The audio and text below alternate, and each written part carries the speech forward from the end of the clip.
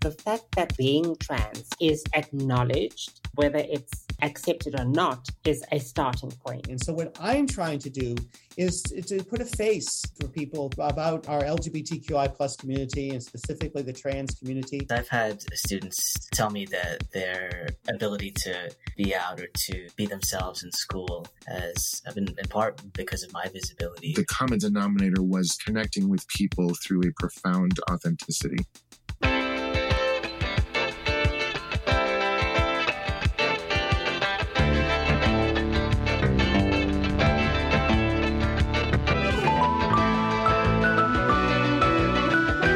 Welcome to This Way Out, the international LGBTQ radio magazine. I'm Greg Gordon.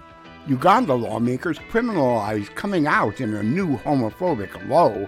High courts in Bolivia and Nepal open doors to marriage equality, and an all-star salute to the Trans Day of Visibility. Those stories and more this week now that you've found This Way Out. I'm Sarah Montague. And I'm David Hunt. With News Wrap, a summary of some of the news in or affecting LGBTQ communities around the world for the week ending March 25th, 2023.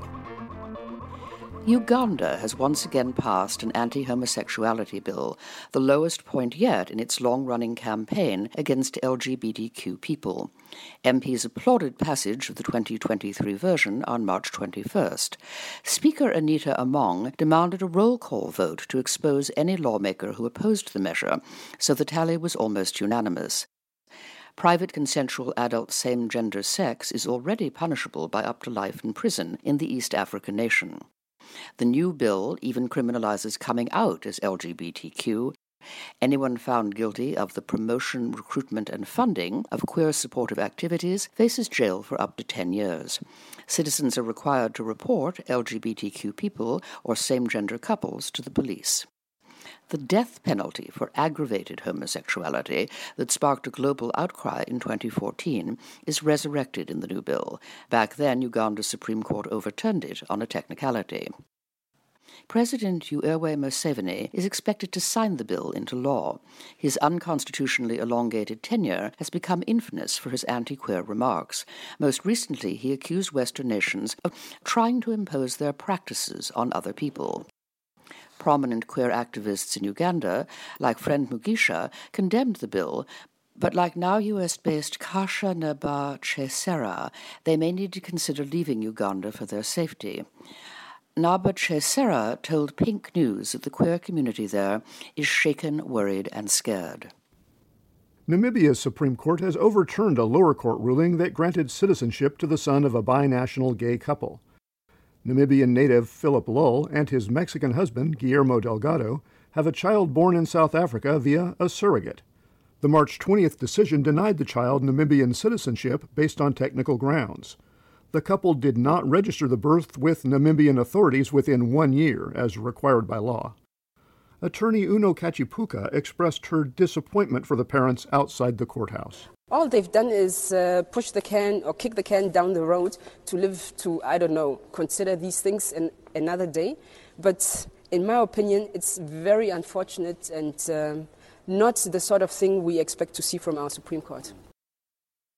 LGBTQ rights activists were assaulted in the Serbian-run Bosnian city of Banja Luka on March 18th. Officials had banned a planned Pride event for security reasons. The activists were leaving a meeting at the local office of the Bosnian branch of the global anti-corruption group Transparency International. They were chased down and assaulted by a few dozen men. Their attackers shouted anti-queer epithets as they punched several of them. At least one activist required medical attention. Police claim to still be searching for the perpetrators. Bosnian Serb President Milorad Dodik denounced activists trying to express LGBTQ pride. He urged official bodies to prevent them from gathering both in closed venues and in the open. Banja Luka Mayor Drasko Stanivukovic said that the LGBTQ community should stay in Bosnia's multi-ethnic capital, Sarajevo. He says that Bosnian Serbs cherish patriarchal traditional families and are clear about our faith and identity. The Supreme Courts of Bolivia and Nepal have each ordered the legal recognition of same-gender couples. Bolivia's Constitutional Court approved free unions on March 21st. They carry all the rights and obligations of marriage for same-gender couples. Some observers predict that between the Bolivian Constitution and the rulings of the Inter-American Court of Human Rights since 2017, activists would be able to win full marriage equality in the future. Nepal's Supreme Court ordered the government to open civil marriage to same-gender couples on March 20th. Local sources say the judges decided the Constitution of Nepal does not discriminate on the basis of gender or sexuality regarding the enjoyment and practice of any rights or privileges. The World Athletics Council banned transgender women from elite track and field competitions this week. It was predictable based on the recent action by its counterparts in swimming.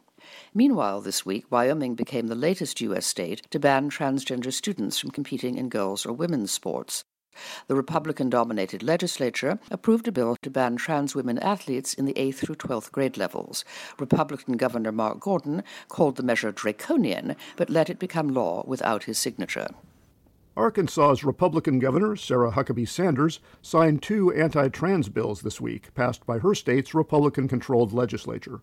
One allows anyone who received gender-affirming care as a minor to sue their doctor for malpractice up to 15 years after they turn 18. The second bill forces trans students and staff to use campus bathrooms and other gender-segregated facilities based on their birth certificate gender. This bill harms me in an unforgivable way, and you're doing harm to the body and to Nebraska as well.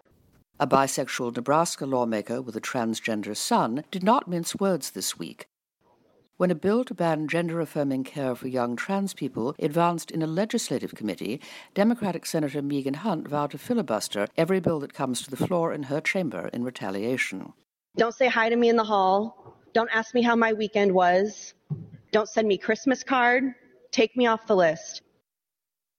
You want welcome in my space? You aren't a safe person for my child to be around, or any child, frankly. Kentucky's Democratic Governor Andy Beshear vetoed 2 anti-trans bills this week, one to ban gender-affirming care for trans young people, and another to force trans people of all ages to use public bathrooms that correspond to their birth certificate gender. However, the Republican-dominated state legislature could override his vetoes in the coming week. Kansas Democratic Governor Laura Kelly vetoed a bill this week to ban trans girls and women from athletic competition for the 3rd consecutive year. The Republican-dominated legislature could also override her veto. Utah Governor Spencer Cox signed a measure to ban conversion therapy for minors that was unanimously approved in both chambers of the legislature this week. It's a rare departure for Republican-controlled states. Violators face a hefty fine and jail time. Right-wing opponents of both transgender existence and drag queens are becoming increasingly violent. When anti-queer MP Mark Latham was scheduled to speak at St. Michael's Church in the southwest Sydney, Australia suburb of Belfield on March 20th, peaceful LGBTQ-supportive protesters gathered outside. They were assaulted by a group of violent far-right men in Christian Lives Matter t-shirts. The attack went down as promised by attacker Christian Suker in a social media post the day before the event. There is only one way, and that way is to grab them, and you drag them by their hair, and you get them out of there. You go there tomorrow, and you shake them up, and you drag them by their head, and you remove them from St. Michael's Belfield.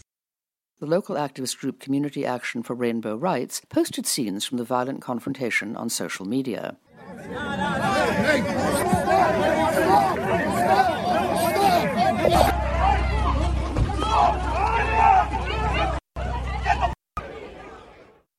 Police officials confirmed a few arrests of the violent far-right Christian men.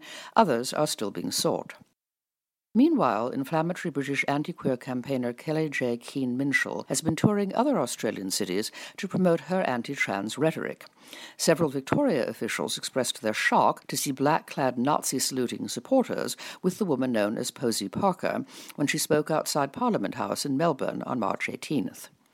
Aboriginal Australian Independent Senator Lydia Thorpe tried to storm the stage when Parker headlined an anti-transgender rally in Canberra. Thorpe was wrestled to the ground by police officials. On-scene video shows the rough arrest, which Thorpe calls an assault that should be criminally prosecuted. Thorpe told The Guardian Australia, "As a sovereign black woman, I've come to let these people know they are not welcome in this country." Finally, members of the far-right U.S. militia group Proud Boys got more than they bargained for this week. They tried to protest a drag queen story hour reading at a Manhattan area LGBTQ center hosted by New York State Attorney General Letitia James.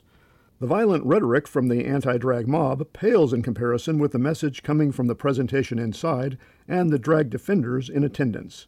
God only knows what you're reading to them. Are they twerking? Are the drag queens twerking in front of them? You will meet many people and go to many places. You can always find something to love about yourself, the world, and everyone in it. You're a groomer! You're a pedophile! You're right on the steps! You're spreading pedophilia! Love yourself and love the world. The end. Love, Todd. Hey, City! Come back to Long Island! We're queer! No bigots are not welcome here! We're here! We're queer! You bigots are not welcome here! At least one anti-drag protester was arrested. Gay New York City Council member Eric Botcher was there to celebrate the drag queen defending activists. I just want to thank all the supporters who came out today. We are overwhelming their hate with love and support and positivity. That's News Wrap, global queer news with attitude for the week ending March 25th, 2023. Follow the news in your area and around the globe. An informed community is a strong community. News Wrap is written by Greg Gordon, edited by Lucia Chappelle, produced by Brian DeShazer, and brought to you by you. Thank you. Help keep us in ears around the world at thiswayout.org, where you can also read the text of this newscast and much more. For This Way Out, I'm Sarah Montague. Stay healthy. And I'm David Hunt. Stay safe.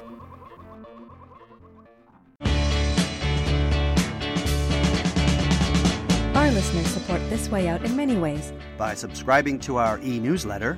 Email us at info@thiswayout.org. And through your financial contributions to our program. More information about how you can give is online at thiswayout.org. Thank you.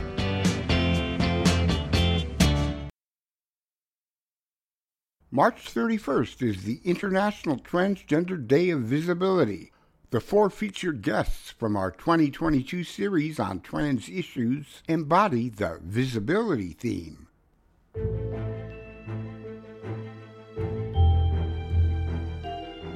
Hi, I'm Roger Q. Mason. I am a Black, Filipinx, plus-size, gender non-conforming queer artist of color. And this is Queerly Yours, Profiles in Courage.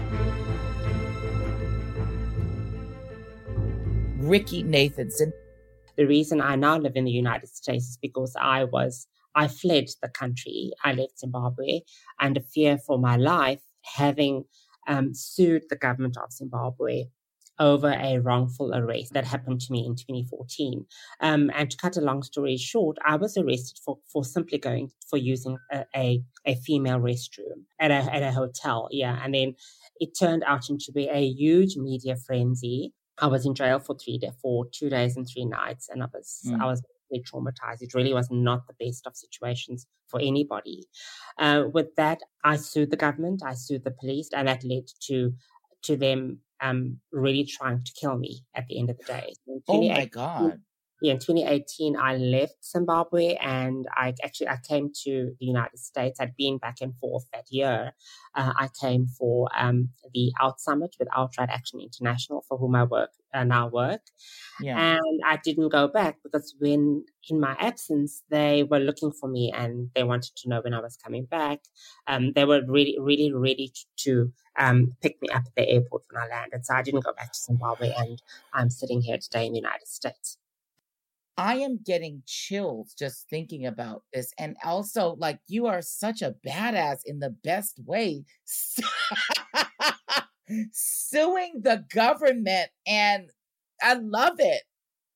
I did. I'm very tiny. I'm only 5'4". I'm not very big, but I think I have a very big personality, and especially when I know I'm right and I'm doing the right thing for the right cause, and I'll stand up and I'll fight until the dogs come home. What you're describing is literally life-threatening and frightening. Do you think that there has been any change at all since you left Zimbabwe for the States in these last 5 years? So, really, so strictly speaking, there has been very small steps. I do know, I still have contact with activism and activists back in Zimbabwe. There have been discussions with government officials, and medical service providers to see how best trans people can be accommodated in Zimbabwe. But it really is difficult. I mean, there still is no legal gender recognition.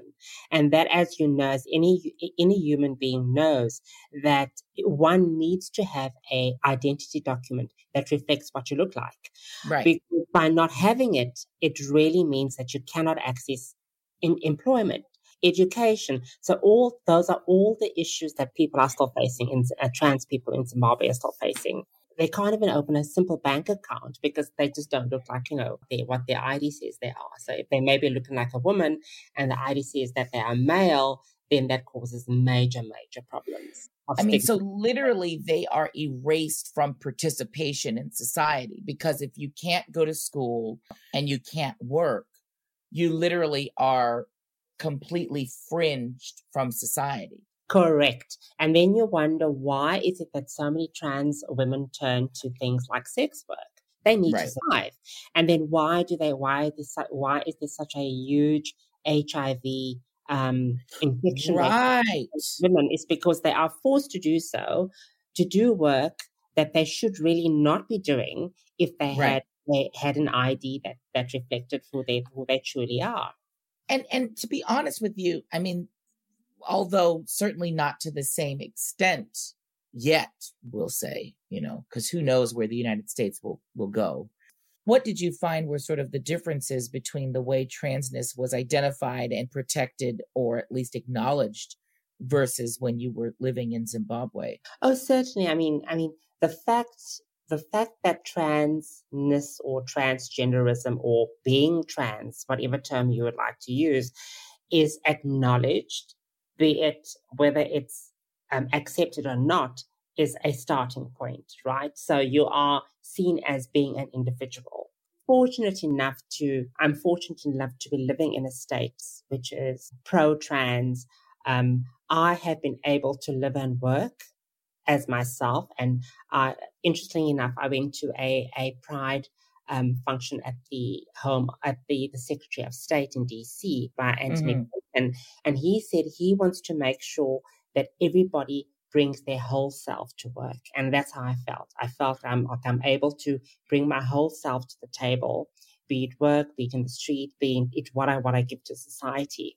And it's so worrying to see the rollback in trans rights across the states that are doing it. So that's a big, big, big worry.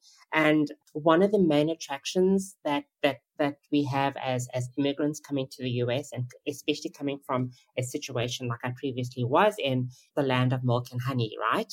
This is where I'll go and I'll be myself, and I'll change my gender marker, I'll have hormones, surgery, all these things, and I will be the best person that I am. And then this happens. So it really is a big worry. Ricky Nathanson, you are a true global treasure.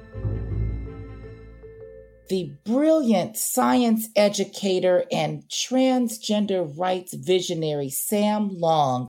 Well, one, Denver is a good place for me to be, especially the school that I'm at now. I think I'm in a great place to continue to build on what I've done. And honestly, there are a lot of places that I wouldn't want to be teaching at this time. So I'm glad to be where I am in Denver, and I hope that I can do a lot more when it comes to representing and supporting trans people here. Have you noticed any students that have sort of come out to you or come up to you and said, hey, because of you, I feel more comfortable? Yes, I've had students tell me that their ability to be out or to be themselves in school, as I've been in part because of my visibility. Let me ask you this. Why is it, do you think, that we're so adamant about maintaining this notion of the binary? Who does that serve, and what purpose does it serve, when clearly scientifically there's no such thing in the same way that we sort of regulate and police people through it? Right. There's no such thing as a binary when it comes to the gender that we present, or when it comes to the physical sex that we develop as biological beings.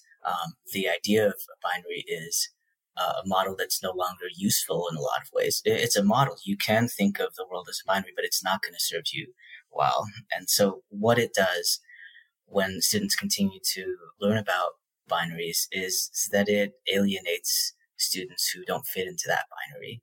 And it makes students feel, well, I'm not a part of science. I'm not a part of the way that the world is described. So I must be an other, and I'm going to tune out, or I'm going to find other places other than school to be myself. And it's my hope that students can find school as a place to be themselves and to grow themselves. Sam Long. You know, when you were sworn in, for so many of us who are transgender nonconforming, you were a beacon of hope, because there you were as an out trans person representing us and our healthfulness. What are your hopes for trans and gender nonconforming Americans in the years to come? U.S. Assistant Secretary for Health, Admiral Rachel L. Levine. So I understand the concerns that our members of our community have, especially in those states that are taking these politically motivated negative actions and promoting these negative laws. Why are they doing that? As you mentioned, I think a lot of it is politically motivated. I think other people do react with fear. I think that people tend to fear what they don't understand, and they think that these issues of sexual orientation or gender identity are beyond their experience. That's their impression anyway. So I go back to my youth and to Yoda and Star Wars, right? He says that fear is the path to the dark side. Fear leads to anger. Anger leads to hate, and hate leads to suffering. And so what I'm trying to do is to put a face for people about our LGBTQI plus community, and specifically the trans community, that, here I am as the Assistant Secretary for Health. I'm an admiral in the United States Public Health Service Commission Corps, and I'm working to protect the public health and to work towards the common good. And that people in our community, that's what we do. Yeah. We're just trying to work towards the common good. We might be teachers, we might be doctors and lawyers, we might do communications, we might work in a restaurant, but we're just trying to live our lives and to help people. And that's what we're trying to do. There's no reason to fear us, and it doesn't need to lead to these negative emotions. I think that we will be successful. I'm a positive and optimistic person. I choose to be a positive and optimistic person. Yes. And I think we will work past these setbacks that we're having, these challenges that we're having, and under this president and this vice president, that we will continue to make progress in our community and make progress towards equality. What is one thing that we as transgender nonconforming folks can do to protect ourselves and each other? And what is one thing that our allies can do to help us in this fight to defend our rights to our own bodies?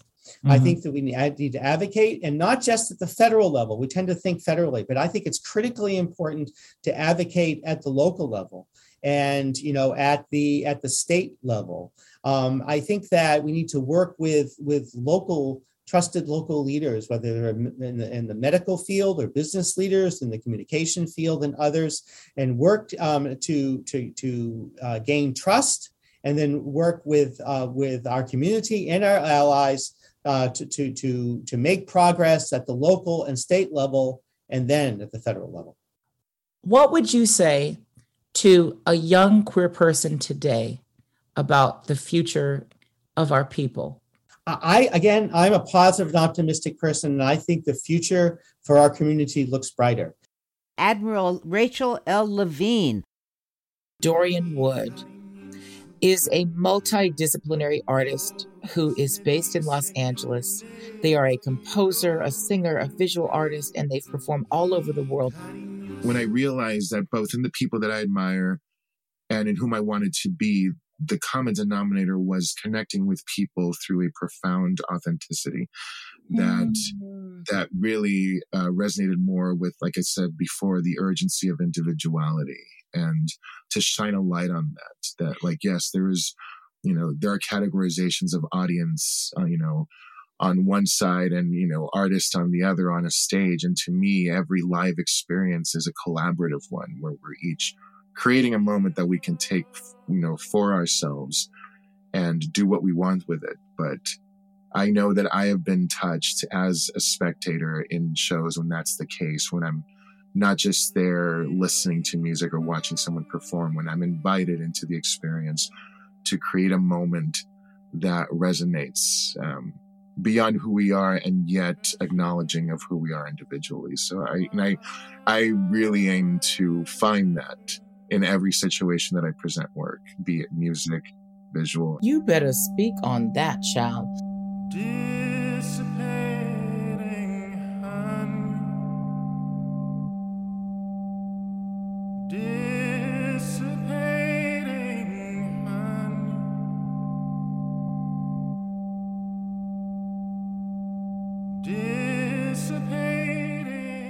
Dorian Wood, folks, the one and only, and how blessed we are in this lifetime to be spending and sharing time, space, and opportunity with you. Thank you so, so much for taking the time to join me today on Queerly Yours. We are all so much better for it. And from my heart to yours, to everyone out there listening, stay queer, stay curious, and stay with it, darlings. I'm Roger Q. Mason for This Way Out.